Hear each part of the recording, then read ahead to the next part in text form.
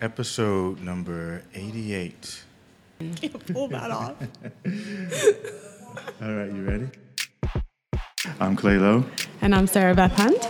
You're listening to the Havana Cafe Sessions podcast, where we get together once a week over coffee to talk about the big questions of life. Let's get into the show. Distracted you.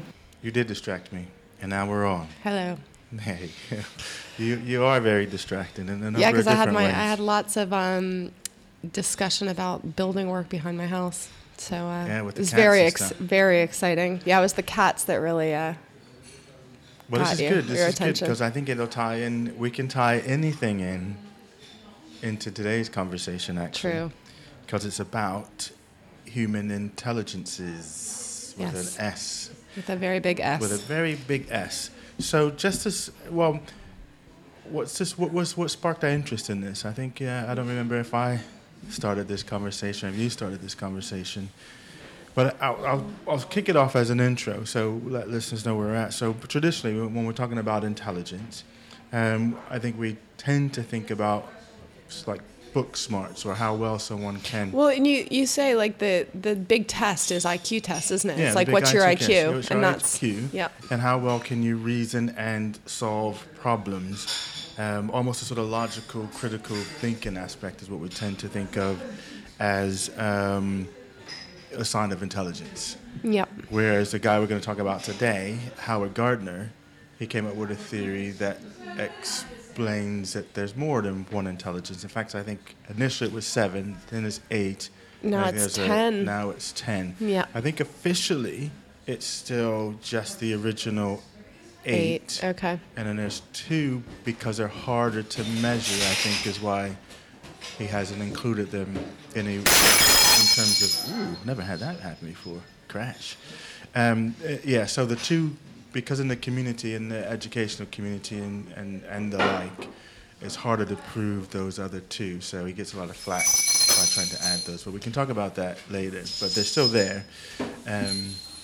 That's kind of ironic because, I think that's sort of part of the discussion is that some of these kind of intelligences aren't as easily sort of made concrete. And so, or some of them are less able to be qualitatively or quantitatively assessed. Yeah. And so they're sort of put down the list of how, and I think how much they count, I guess. Things that interest me about this conversation is just thinking about the school system. And, and it's been ages since I've been in the traditional school system, so I can only go back to, my experience of school and what I imagine school to be like now. I know it's changed a bit, but I think this similarly the same. And maybe it's a question of just, can you cater to individual students in relationship to helping someone with their learning. And this isn't about, I need to make this clear because I think in a lot of the reading we were doing, that this isn't about learning styles. It is about intelligence, although sometimes you might read and some of the literature kind of blends those 2 together. So this isn't about how best people learn, but if you're thinking about smart, when you say someone's smart, it's about, well, what kind of smart is someone? Is it linguistic? Is it so basically, so when I was listening to Howard Gardner, who's the guy who came up with this idea, he came up with it in the 80s, so it's sort of depressing that it hasn't taken a little bit more than it has, but basically, he was saying that he was working both at Harvard University but also in a hospital in Boston, and how a lot of his research came out of his work with patients that had suffered some kind of brain trauma and therefore had certain capacities that they retained, but others that, so whether you're talking about stroke or whatnot. And so he said that it was, and this wasn't something that was new. It was sort of well known that, if someone had a stroke, then they might, lose their linguistic capacities. They can't really speak or put words together, but they are still able to play the piano or, play chess or something. And others might have been really good at chess and have lost that ability, but still, as he explains, be able to laugh at a joke, that they understand jokes. So when he's working with all these people, I think that's where this sort of understanding of what he means by intelligences sort of comes from is like what capabilities you have. Yeah. Yeah. Should I list out the Yeah, because I mean, the first one is verbo-linguistic intelligence. Okay, right. Which I think is the traditional one that we're thinking about, perhaps. Intelligence, that refers to an individual's ability to analyze information and produce work that involves oral and written languages, and that's both sort of speech, books, emails, that kind of stuff. The second one was logical mathematical intelligence, which describes a person's ability to develop equations and proofs and make calculations and solve abstract problems. But I think also in terms of, because this is the thing, and I suppose we can talk about this later, what our test sort of revealed about us, but it's also about making logical relationships between things. It is not necessarily mathematical, but in the way that proofs sort of follow after this, then this, then this. I think that can happen in any aspect of life. Yeah. And you come across people who make leaps that are really illogical, whether it's, in terms of someone's actions or... Absolutely. Yeah, cool. Keep going. Visual spatial intelligence, which allows people to comprehend maps and other types of graphical information. I'm surprised I scored as high as I did, and that was a 33%. Well, in listening to not visual or spatial. With Gardner, he was pointed out that even blind people can have spatial intelligence. While they can't see, right, but they can still have spatial intelligence. That's interesting, yeah. Okay. And then there's musical intelligence, so that's about individuals who can produce and make meaning of different types of sound. Another one was naturalistic intelligence, which refers to the ability to identify and distinguish among different types of plants, animals, weather formations, and that type of thing. I think that one is sometimes called the naturalistic. Then there's the body kinesthetic intelligence, which entails using one's own body to create products and or solve problems. And then interpersonal intelligence, which is about recognizing and understanding other people's moods, desires, motivations, and intentions. And then the last one, but we'll talk about the other ones as well. This is the last one that's still officially a part of those intelligences, the intrapersonal, which refers to a person's ability to recognize and assess the same characteristics within themselves. So it's an inward-looking skill. It's sort of an inward understanding. So understanding yourself and sort of what your emotions and also talents and stuff are that you can then bring that out. And I like the other two because, in fact, the one would fit well with Havana Cafe podcast, his existentialist one, which is about, and how he phrased it, it is the sensitivity to asking the big questions. Yeah. I was like, I bet we'd score high on that. That's ours. Come on, man. And then there's the other one that doesn't get airplay in the test is pedagogical. The pedagogical one. Yeah, so that's the ability to teach. Yep. Yes.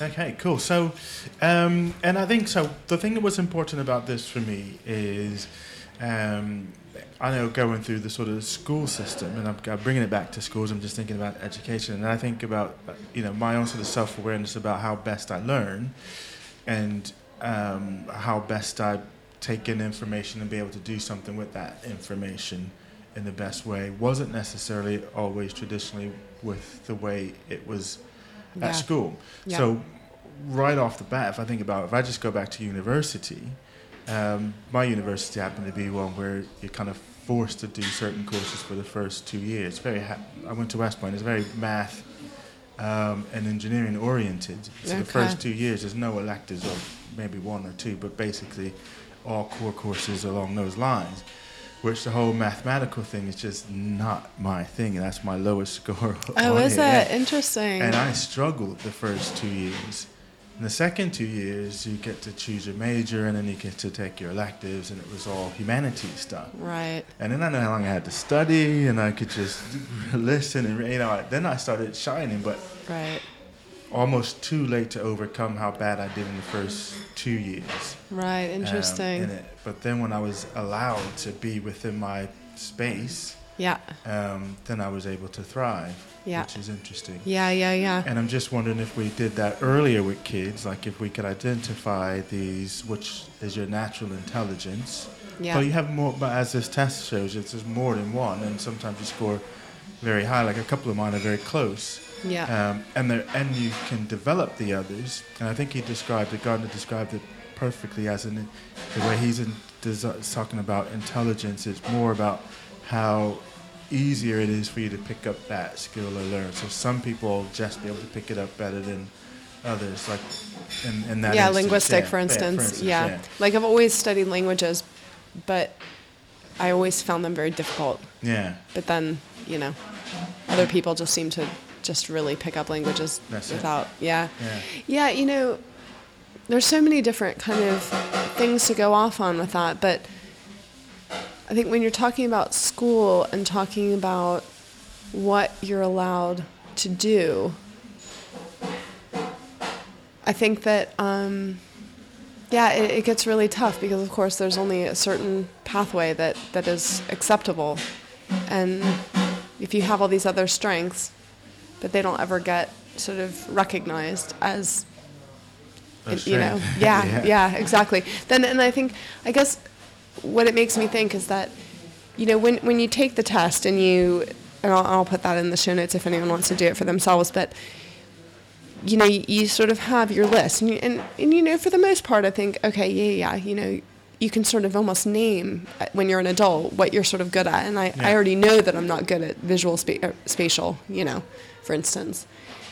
But if your strengths don't line up with the requirements of school, you're always called to play to your, not weaknesses is the wrong word maybe, but, and there's that other stuff that we read about how actually you need to kind of recognize what you're good at and then play to your strengths rather than always be focused on what you're not good at and getting better at what you're not good at. And I think there's something in that. It's like, if you're not good at certain things that school requires, you don't spend time developing your talents that you are good at. You just spend all your time in your weak areas. Yeah. And those are never going to necessarily be your strengths, no matter how much time you put into them. Yeah, no, absolutely. And I think one of the things that Gardner makes a point of saying is it's not so much. So, for instance, if you have a propensity towards the musical intelligence, it doesn't necessarily mean that in school that all you should do is stuff that's related to sound and music. But what he's saying is, if you got to learn math, can we create a test and a way of learning math that caters to someone that has a more musical sensibility? So I'm going to teach them the same stuff, but I'm going to present the information and allow them to explore the information in the way that suits their natural intelligence. Yeah. As opposed to just making everybody play to those top two ones that are most valued, which is the sort of math, reasoning, and the logic bit, and force them in that mode as opposed to allowing them to develop and learn the same material but in the way that's conducive for them. And that's a tough one because I think you were just pointing out, I mean, if, you'd have to, if I'm a teacher and I access this and how, as a teacher, do I cater for? If I'm trying to get a lesson, how can I push all that? But he does say that he's not really suggesting that every single topic you teach in 8 different ways. Yeah. He's just saying that there shouldn't be 1 or 2 that are given all the weight throughout every subject all day long. Yeah. That it should be. Maybe you could just process people through and put them in cohorts. All the musical people go over there. Yeah, but I guess then you start to I think it's okay. It's okay to stuff. Explore things that you're not good at and sort of appreciate that there are. So I think it's all okay. But when every single lesson is taught within this certain framework and assessed within this certain framework, you don't get the sense that, oh, you're good at this and I'm good at this. It's like, you're always good at stuff and I'm never good at stuff. Well, here's something that you might be able to relate to, because I know you said your son, he's very physically oriented. Well, he's very active, but I think actually if I were to look at him on this scale, it would be linguistic and visual spatial is his real strength. Yeah.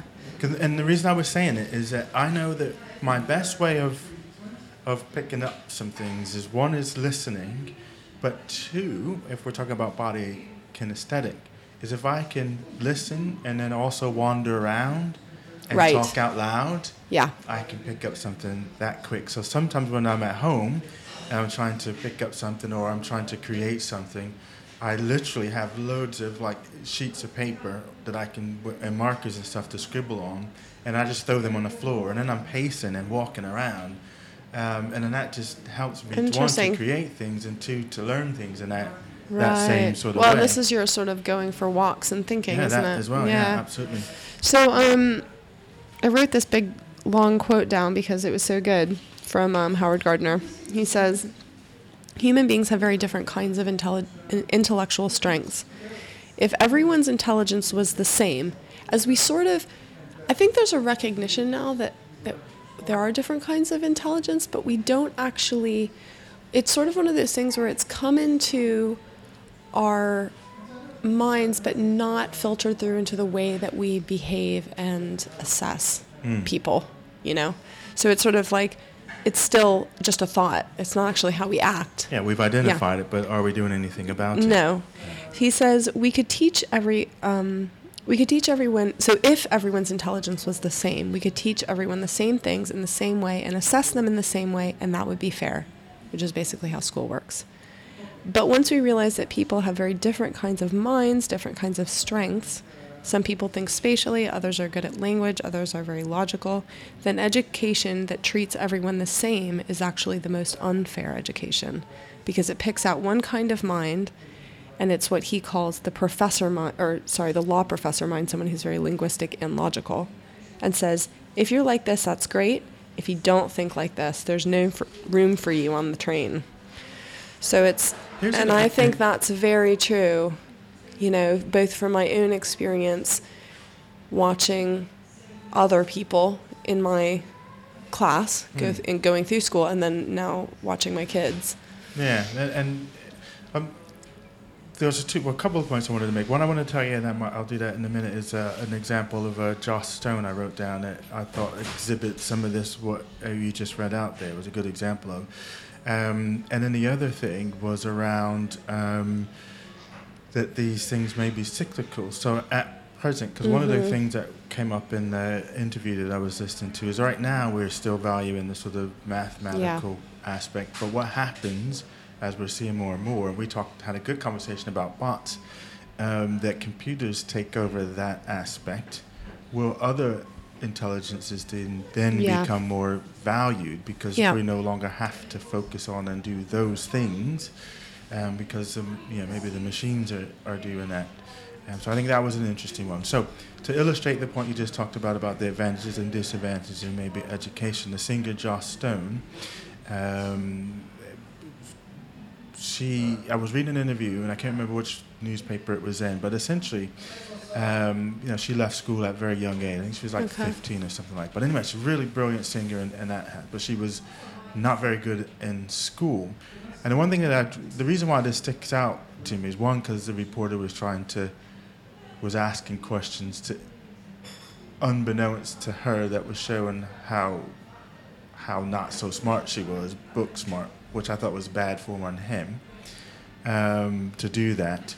But the fact that she was being forced to go through the school system to learn things in this way, where actually she has a talent or intelligence in another area, but we don't actually cater for that necessarily. Yes, there's outliers, but we don't cater for that. And so when she was able to leave that environment, then she was able to thrive in the place where her natural intelligence is, and do really, really well. And I remember reading that article, and I was thinking, if everyone was allowed to, if we could somehow, whether it was in school, out school, however that was, to identify and then cater to a kid's natural intelligences, how much better off would the kid be? As opposed to kind of discovering these things sort of back. I mean, I came across this a few years ago, but that was through my own self-discovery. At no point in time in school that I go through this process to identify this. You kind of almost back your way into it. The thing about music for me is, I think when you're really good at something, sometimes it doesn't occur to you that it's your strength. It's just sort of a natural ability that you think you think everyone has that, and then you come across people who just can't do that. So I come across this all the time with people like you, who are much more musically capable than me. So when you ask me, like, how does this sound or something, I'm like, don't ask me that, because I know that about myself now. I do not hear what I know other people must hear. And so I have a musician friend as well, and that Eleanor fact Brown. That you were about, when I asked you about music, yeah, whatever. Yeah. Whereas I need music to live, man. It's like I had coffee. A good music moment this morning though, because both the kids were in the back seat arguing, and I put on what we have a DVD or CD of Teenage Fan Club in the car, so I just put that on and blasted them, and suddenly the argument was over and everyone was drumming in the back seat, so that was okay. Now you go. But I have a musician friend that as well, Eleanor Brown, who when she records and then she listens to the recordings and the sort of master mix, right? When she talks to me about what that process is like, about how the levels are, and I'm just like, I accept that you hear things, but I don't hear what you hear. And, you can, like, for instance, if I hear a version of a song, I might say that's fine. Yeah. But then when she's done something to it and fixed it, basically, and then I hear it again, I'm like, oh yeah, that is way better, but I couldn't tell you how. Do you know, I've asked a musician friend of mine who's a bass player, and I said music must be ruined for him in that sense, because I love music, but I don't play an instrument in that sort of sense. But when he's listening to a track, he understands what's going on. Right, yes, exactly. And for him, it's like, for me, I'm just enjoying it. And I'm thinking, man, music must suck for you in the sense that no, I mean, I think the opposite, actually, because a piece of music anymore. I think that, because I played the piano all through high school, so even though I'm not that musical, I can read music quite well, and I got up to a fairly decent, although mechanical level of playing piano. But I think that, if you have any of those experiences, then you really appreciate music more. How about from a writer's point of view? Because you're in a novelist's point of view. Does that ruin some of the reading you do these days? As in your Well, we were talking about Celestine Prophecy last week, and like, yeah, just are that. you reading like a reader or reading like a writer nowadays? I can do both, right, but I have to switch. So when I reread Celestine Prophecy, when was that? A little while ago, a couple months ago, but we talked about it last week, and I have to really go, it's okay that the writing's really bad because the story's really good, and I almost have to keep like talking myself down because the writing is really bad.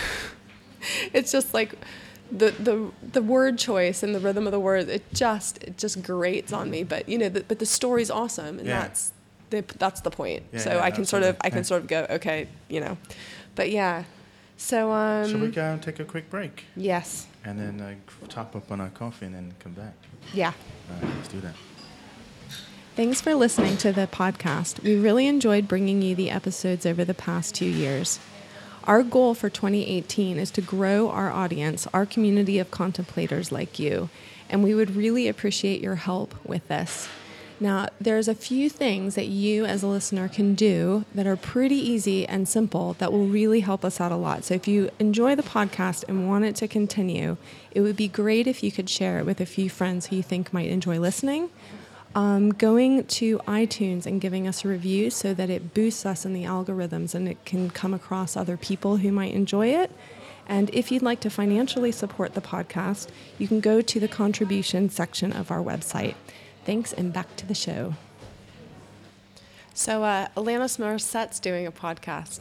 I like that. It was good. I just came across it, and I was like, oh, yeah, because last year I listened to a podcast that she was on. Okay. And she was talking a lot about some of the stuff that I'm into as well in terms of the behavioral styles aspect. Like they were looking at the Enneagram on that particular one. But then I just came across, I was on Gardner's website, and I saw that he'd done this interview with her. So then So the reason, I'm bringing that up is that she interviews Howard Gardner about this multiple intelligence, which is really, sort of suitable because she's a musician, and you presume that a lot of her strengths weren't necessarily recognized in school. Yeah. And she said something in the interview about sort of how she's applied this to her own family and her kids in the process of unschooling. So I don't know what she's done in terms of that was an interesting taking kids out concept, of this school. idea of unschooling people. Well, it's quite a common concept among the home educating Is group. it? Unschooling people. Exactly. Because I know that on my adult learning cycle of it, one of the trends in L&D is learning that one of the big things is going to be learning how to unlearn.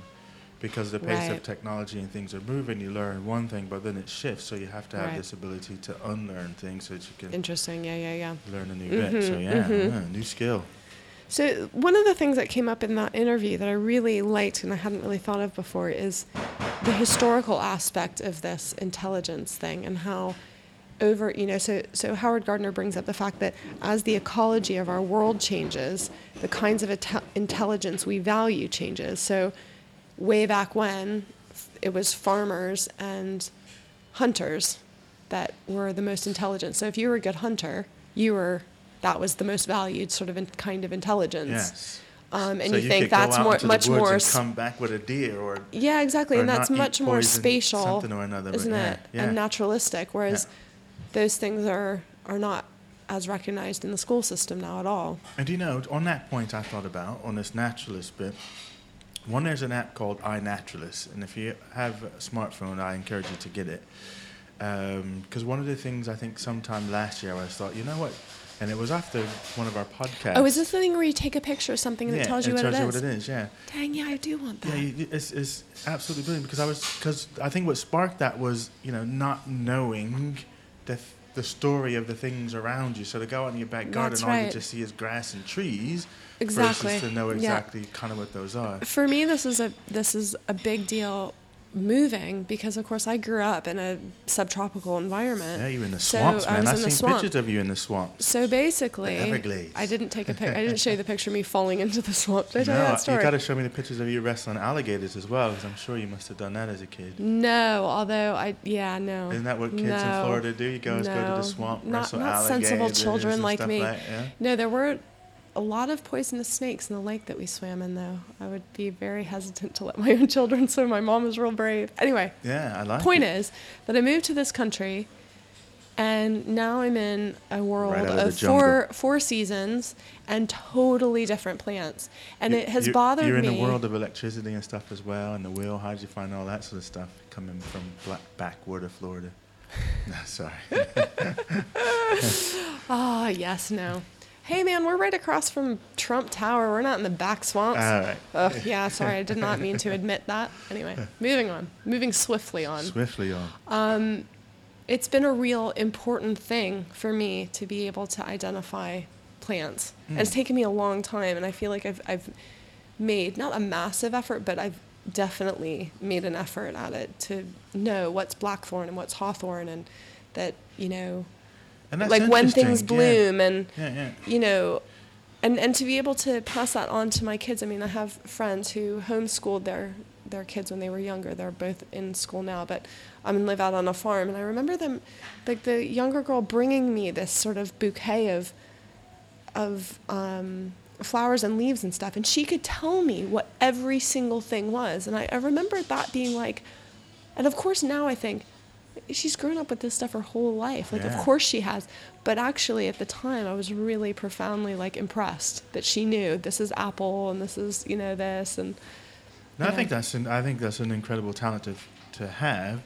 And it's a strange one for me because I love the outdoors and spend a lot of time out in the outdoors and derive a lot of my sort of spiritual well-being, as it was. But I've never put the attention to knowing what every plant and or tree and or flower was, and animal and or insects and that sort of thing. So the classifying of things and to know what I was, so I could very good at navigating and throw me out in the woods and here go, and I'm comfortable in that space. And but in terms of naming things, and in terms of also, I think this kind of intelligence is also, and if we think historically, it's also about knowing how to grow plants and what certain plants need, and what do you do when this thing goes wrong, and actually feel and a sense of enjoyment. Yeah. Because for me, to be honest, gardening is not a thing I enjoy doing. It's a chore. Whereas Stephen has suddenly become a big gardener, and so he's out back and he does most of the stuff. Yeah. He's the one that's like, let's do, Because I like it only from a physical standpoint. Like I like cutting the grass and stuff like that from a body kinesthetic thing, because it's a chance to get out in the sun and move. Yeah. But I can care less about whether the weeds are choking the flowers. Yeah. Do you know what I mean? I don't really care that bit to attend to a garden in that kind of way. Yeah. But I think that's, for me, it's sort of also a visual, spatial intelligence that goes with the gardening, because, I can see, that's a real strength for him as well, which is how our kids have this kind of strength that didn't come from me. But, he can look at a space and be like, oh, this would look really good there. And I just don't do that. I don't look at spaces and go, if we did this, if we put these plants here and it went up like this and these colors were here, that would look really awesome. I'm just like, yeah, it looks awesome now. Yeah, whatever. And then I'm like, oh, yeah, that looks really good. Yeah. But it just wouldn't have done it. And it's good that you brought that out, because the sort of visual spatial bit is about that, isn't it? It's about being able to see things in that sort of 3D bit and understand what space looks Visualize like. Visualize things without it being there. I just cannot. Yeah, totally. Is that not your thing? No. On that note, because you were just mentioning that, shall we share what our self-assessed results were? Yeah. Well, just to finish the history, because basically, like, if you think about farmers and hunters, and then you think, because basically Gardner was saying, yeah, okay, now in order to, be a professor at Harvard or to go through, and succeed in school, it's really the logical and linguistic strengths that are the most sort of valued. Yeah. But then also, he was saying in the 19th century, in order to get into Harvard, you would have had to have Greek and Latin. So it was much more of a language learning, linguistic aspect. Yeah. So, and then he's, then projecting into the future, the same as you were talking about earlier with, as technology is able to perform logical reasoning tasks that we now perform, and more they sort of take over those tasks. It isn't a strength anymore to be able to do mathematical problems. Sort of stuff might come into play then. Yeah, and then suddenly, maybe being able to do artwork and stuff becomes more of a skill. So I don't know, it's interesting to sort of see a different trajectory, and also how these things, because when you're in the moment, it's like, oh, it's just natural that this is the way we view intelligence. But actually, no, this is a total historical moment. Certain kinds of brains and the way that they work are seen as more intelligent. And other people who have like kinesthetic skills are sort of, oh, you're just athletic and you're not smart. And those people are sort of put down. Well, they're marginalized, or we start putting it all together, because there's two things in that Elena sort of points out, and that I've noticed a trend in the U.S. education in a way, is that because there's this emphasis on the sort of the logic and mathematical aspect, that the sort of interpersonal and interpersonal skills, so empathy and rapport and understanding others around you, and being and almost a sort of tolerating others or understanding others around you. Yeah. We don't emphasize as much. And I notice a lot of programs, like musical programs, are being cut. Yeah. Because who needs to do that? Because that's something you could do as a hobby, or even stuff like sports. Whereas I know growing up, for me, the sports aspect of the school was always quite big. You have to fit into the juggernaut, but it was always that mandatory PE type thing going on, which I think that's becoming less and less. Yeah. That's interesting. Yeah, and then, oh goodness, what was I going to say? I've lost it. Can't remember. Is there something in there about memory intelligence?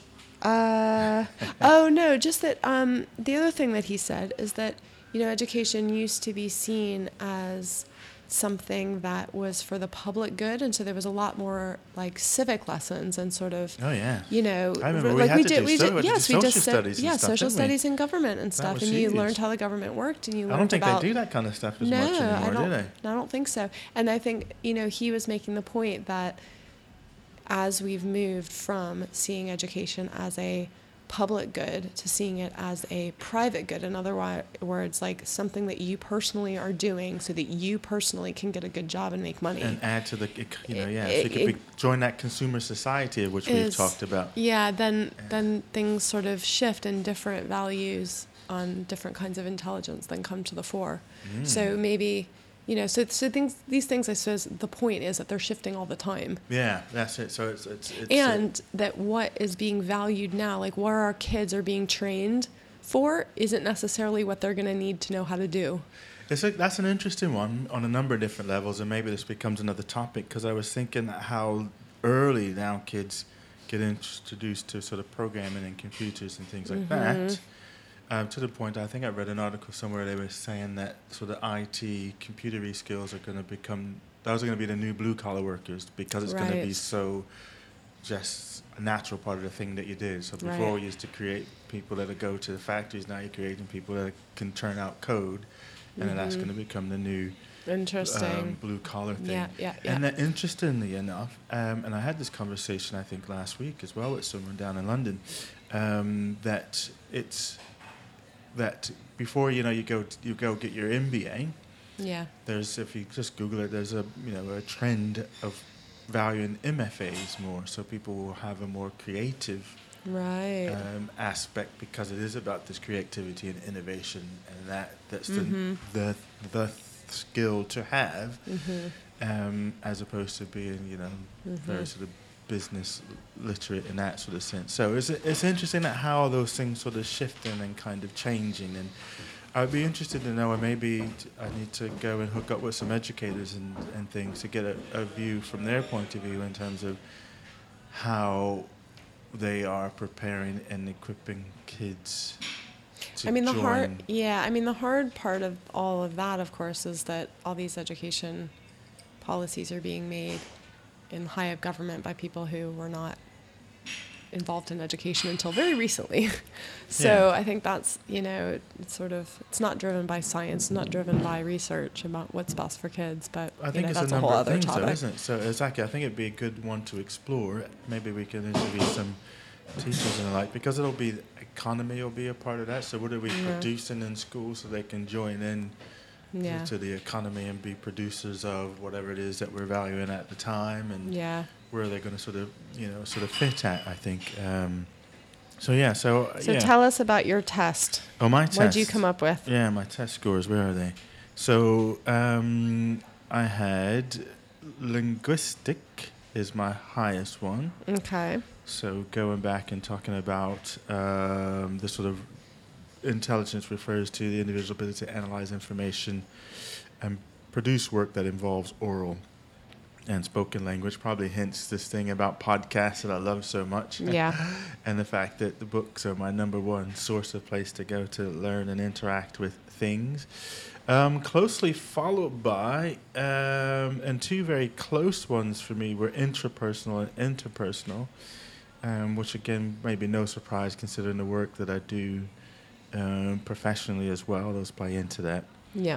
And no surprises to me on the fact that my sort of mathematical one, it's not my lowest. I was surprised that my bodily kinesthetic one is actually my lowest based off of for me as well. And I would actually, that's one of the things I don't really agree with. But then, of course, the test that we took is very short, and there's only a few questions for each thing, and if they're not asking you, and having logic ahead of body, come on, I hate math. Yeah.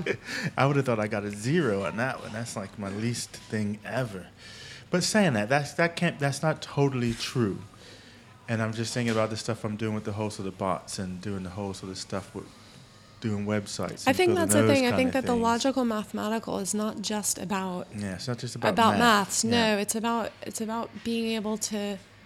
I mean, even in terms of storytelling and in terms of teaching, I find this really true. Like, people who teach and are good at teaching and explaining things to others in whatever capacity that is, you do have to have a reasonable amount of logic as well, because you have to be able to understand what needs to follow off of what. And you, if you find that easy, chaos, though, because as you're saying it, I'm thinking about some of the things that I do. You would naturally think I had a lot of this sort of logical, mathematical bit from that point of view. So, designing things and doing the web stuff and doing the bot stuff. But if you were to look inside my mind at how I actually approach those things, and you saw the chaos. Right. But in fact, I probably use more of the sort of visual, spatial stuff that helped me with that. Well, that's different then, totally. Yeah, so... And that would probably... and that's... I mean, you look at the two versions of our notes, and you can see that, isn't it? Like, I am much more sort of, this follows this. My notes were... I'm a list person. I've never been a mind map person like you. Well, see, and that's another funny one, because mind map itself, I cannot get on with mind maps. Okay, because they're too logical. Yes. Yeah, right. Either list I can do, or just to throw because stuff. lists can be completely random. Yeah. Or just kind of because mind maps almost force me in a place of kind of thinking, well, this thing's got to go like that, and then you kind of right. And I just much prefer to just throw everything down in any kind of random, kind of crazy kind of space, and that works a lot better for me. And it's funny because these things also sort of really underlay your personality, and I think this is one of the things that me and my best friend that I grew up with, why we're still friends, is despite the distance, we really think similarly. So not only do we have this sort of, long shared thing, but when you talk to someone, there's various ways of talking through any kind of event, and I think we're both very logical thinkers. And so I think, we can sort of, when one of us says something and you make a sort of series of statements, it's like the other person's like, yeah, totally. I'm fault. That's, whereas I think sometimes when you reach someone else, it's like completely illogical, and you're someone like me, there's a bit of a like, I can't handle this. This doesn't make any sense. But it's nice to have those having that strengths. Awareness, though, isn't it? Because if you don't have the awareness that there is another way, exactly, then that makes this communication strained. But that awareness that you have that other people fit and have different intelligence and or behavioral styles, and then you're able to accommodate that. A lot of the work that I do with teams and stuff is around that, because a lot of times you're just kind of in your preference. And then you can't understand why. Yes. Either I have difficulty talking to that person, or every time I go, I can't wait to get out of there. But once or else you keep trying to explain something, but they're not getting it. And you're like, how can I explain this in a different way to you? Or like in the sense of me, if you're giving me loads of details, and I'm just no longer listening to you past the first sentence, because and I'm sure, and my other way, because I talk very globally and big picture. It'll drive someone that needs a lot of detail and logic absolutely crazy if we're not aware of that.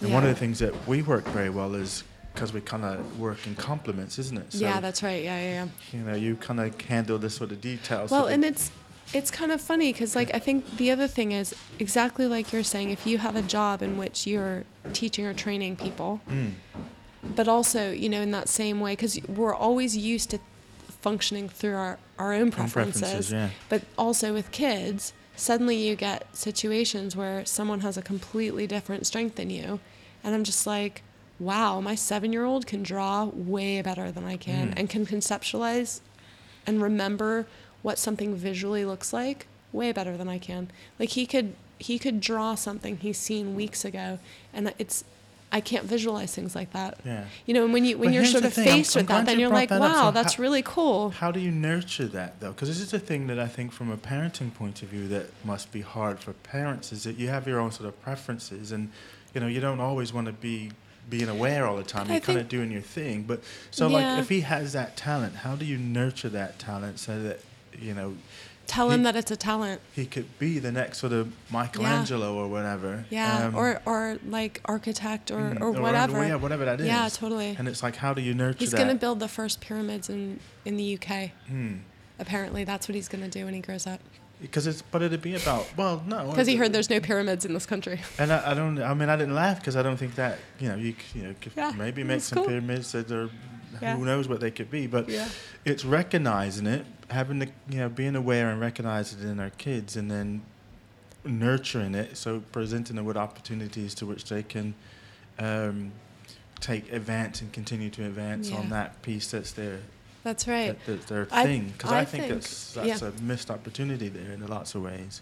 Because they're focused on school and that kind of stuff and getting through that, but it's like, and doing something along those lines is, it's outside of that big block of time, and then they've got homework. So it's how do you cultivate that in a way that helps that person to grow in that space, given the other workload that they might have as well. Yeah, no, that it is a real challenge because, of course, I have to get my son to sort of perform reasonably well in the things that they're testing him on. Yeah. Exactly, but I think that the approach as a parent is and then if you've got multiple kids, who are very different, because that's a taxing on you to be aware of that and then try to cater to this one and cater to that one, because we probably almost fall into the teacher trap, as in, well, you know what, I can only be in one place at one time, so you're both going to be in this sort of space because, that's But I think this is the attitude we need to take with ourselves as well, because we all have grown up in this culture that defines intelligence in a particular way, and we all, as if you're anywhere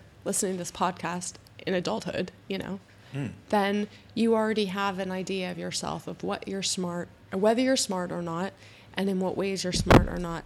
And I think that, having the attitude to yourself as you would to your child is actually maybe the right thing to do. It's just, to kind of move into a space where you reject that old IQ, this is how you're smart, and you look at this list and go, these are the strengths I have, actually kinesthetic strength, like being able to, be sportsy or, athletic or whatever, is an intelligence, because not everybody can do that. There are people that are really, really clumsy.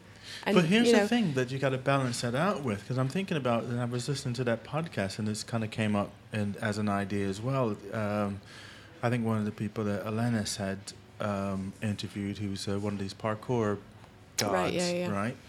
But, he for the longest time, he just thought he was dumb and he didn't get it, but then he discovered that. But then when he chose to do that, the amount of negative pressure that he got from others around him, parents and things, when he said, well, this is what I'm going to do, because they were thinking, well, is that something you can make money at, in quotation marks, to make a living at, and are you wasting your time pursuing that? But also, it's not just about money and making a successful career, is it? It's also about this sort of where it falls on the chart of status in our society, and there's certain jobs that are given more status than other jobs. So if you're an amazing carpenter and you're able to, do things with craft, you're way lower down on the sort of status chart than a lawyer or a doctor, isn't it? But a kid won't know that. The parent will know that. And exactly. That's but the I think challenge with the parent. They'll probably right. be thinking, well, here's what society says is a measure of success in doing these things. Yeah. I know you're showing a propensity towards being a carpenter, but then you're going to be limited to this class, whereas I want you to move beyond maybe where I was and to be up here. So that's a great hobby to have, but you should be focusing on these things. I mean, I think that the point that, because there's another podcast or a YouTube video I was listening to of a talk by a guy called Ken Robinson, who's a big education sort of person. He's got TED Talks and stuff. And he was basically saying, and he's a professor of stuff as well, so he's like way high up in the... But I'm a professor of stuff. I like that. That's my new title, people. I am a professor of stuff. Basically, he was sort of saying that we don't know, basically, we don't know what the future can hold in terms of people's ability to make money doing all kinds of stuff. So we're sort of having this creative explosion where artists and sort of craftspeople are now able to actually make a really decent living. So these sort of old standards that people grew up with aren't necessarily valid anymore, although they're still felt. So what would you say would be something to make sure kids have? If you were to make a list, because I'm just thinking now, I think, as you just mentioned there, that we're living in a kind of a space where, whatever you're doing, you could make a success of it given the means of access to people and distribution and all of that. Yeah. what are the underlying skills then that young people should be paying attention to, that or that we could help them to develop? Is there something about the hustle, or something about being good at discipline? Is that another one? So, because a lot of these things, while it's it's possible to make a living as an artist, it's not easy. So, do we need to teach them how to perseverance, resilience, those kinds of things, so that they're able to cope with? To be honest, some of it I think is about making sure that we're trying to get our kids and ourselves to stay out of our own way in terms of so maybe half that's of the battle. Interpersonal stuff. Well, no. What I mean is that if we recognize that there are all these different ways of being intelligent, and we, hopefully raise kids and have an attitude towards ourselves and others that everybody has skills in their own way, and these are mine, and we reject that sort of hierarchy of intelligences, then a lot of the stuff that keeps people from actually just doing what they want to do. I mean, you come across this, it must be all the time with coaching, that it's not that people don't have the skill, it's that they're in their own way. They don't have the will, as Muhammad Ali said. Either they don't have the will, or they're all wrapped up in fears that they're not actually good at enough to do stuff. And I think that comes a lot from schooling and being taught that you're not smart and that you're not good at stuff, and if we can sort of move beyond that, then I think it's a crazy balance, though, isn't it? There's a crazy balance between you can do whatever it is that you put your mind to, and is that really, and I know we're probably straying off into a whole other topic, is that the whole of the story?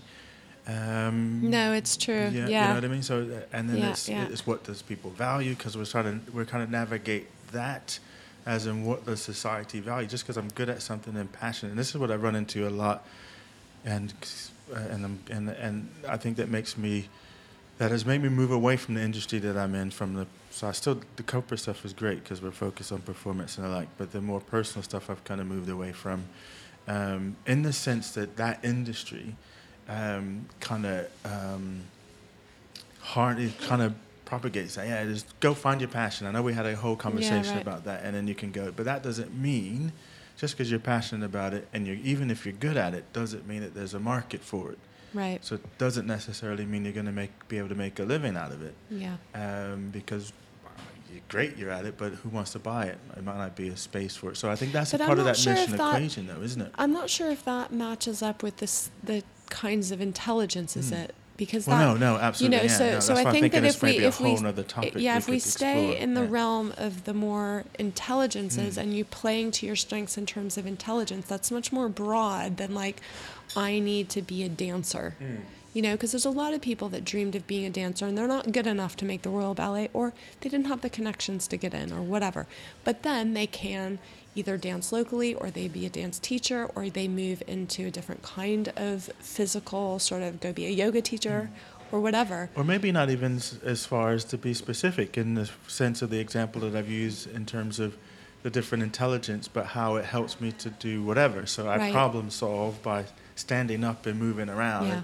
Versus if you say, well, you need to sit still, and you're not allowed to talk out loud, and you make me have to accumulate information in a way that doesn't work with my brain. But if you allow me to stand up and scribble on stuff and walk and talk, then you want me to learn how to do those math problems. So this is the way that I need to be able to understand it in that best way, that way.